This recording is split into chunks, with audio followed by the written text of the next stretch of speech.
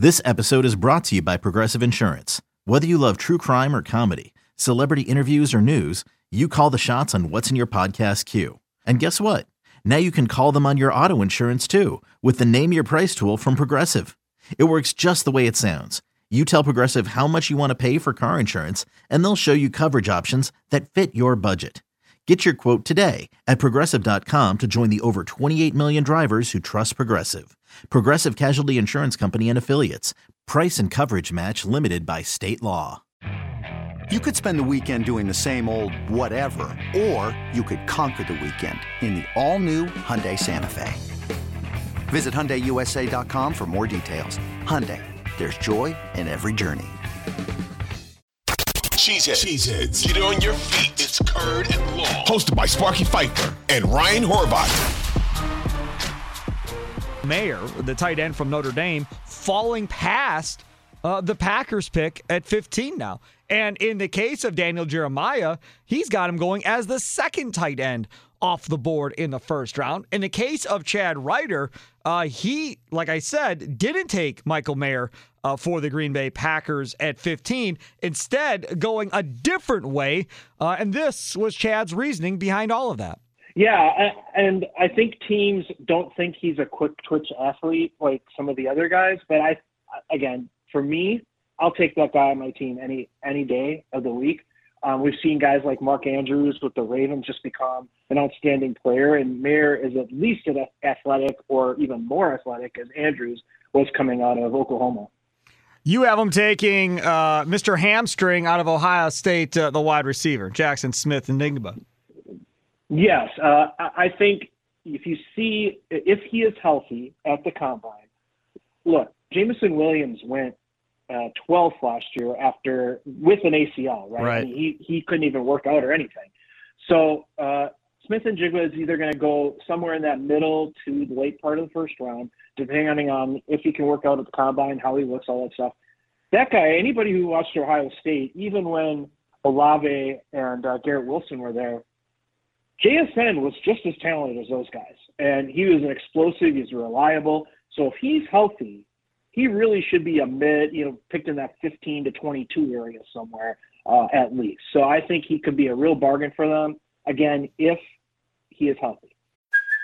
Hey, it's Kaylee Cuoco for Priceline. Ready to go to your happy place for a happy price? Well, why didn't you say so? Just download the Priceline app right now and save up to 60% on hotels. So whether it's Cousin Kevin's Kazoo Concert in Kansas City, go Kevin, or Becky's Bachelorette Bash in Bermuda, you never have to miss a trip ever again. So download the Priceline app today. Your savings are waiting. Go to your happy place for a happy price. Go to your happy price, Priceline. My thing on this is, and it's not all the time, but I can just probably give you a list of guys that with hamstring injuries that kind of hurt their career. Fred Taylor, the running back from Jacksonville. Clay Matthews with the Packers, constantly with hamstring injuries. Is there any history of this outside of the latest hamstring injury for him? No. This is just a nagging thing that happened last year. And before that, he is as good as any receiver on that team. He beat out, James Williams had to leave Ohio State because Smith-Njigba got in the rotation ahead of him. So Williams transferred to Alabama. That's how good that guy is. So again, now if he shows at the combine, still can't go, doctors are worried about it, I hear bad things in the medical, then it's a different situation. But for now, I'm going to put him in here and we'll see how things go. You talked about on a Curd and Long podcast that you and I did, and you can download Curd and Long wherever you download your favorite podcasts, about the Packers possibly maybe looking to move up in this draft, and it wouldn't surprise you if they look to move up to 10 or maybe a little bit higher regardless if they have Rodgers or Love or whoever the quarterback is. Where do you think their eyes would be set if they were to go up? Well, I think, again, you're looking at receiver or tight end. And I think if, let's just say Smith-Njigba is not the guy that they like the most, maybe a guy like Jordan Addison out of USC could be a guy that could play inside with Christian Watson outside. I could see them very easily going up for them if they love a Dalton Kincaid at tight end or Michael Mayer if they like him more than other people do. I think there's a lot of different options for them.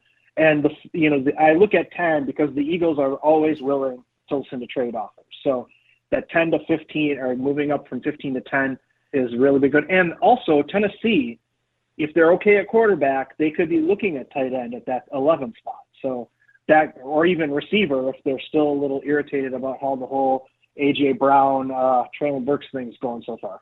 Let's talk about Kincaid, Dalton Kincaid, the other tight end who, again, I've seen guys putting in front of Mayer. We know Mayer's comparison is Gronkowski. We've heard that a million times.